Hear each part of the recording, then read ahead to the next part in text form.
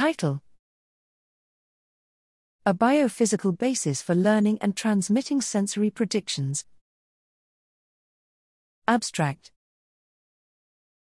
Homeostatic, anti-Hebbian forms of synaptic are effective at eliminating prediction errors that signal the differences between predicted and actual sensory input.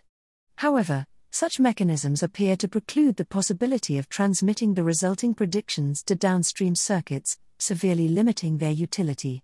Using modeling and recordings from the electrosensory lobe of mormirid fish, we reveal interactions between axonal and dendritic spikes that support both the learning and transmission of predictions.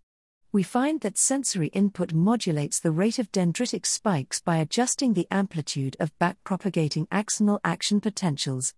Homeostatic plasticity counteracts these effects through changes in the underlying membrane potential, allowing the dendritic spike rate to be restored to equilibrium while simultaneously transmitting predictions through modulation of the axonal spike rate.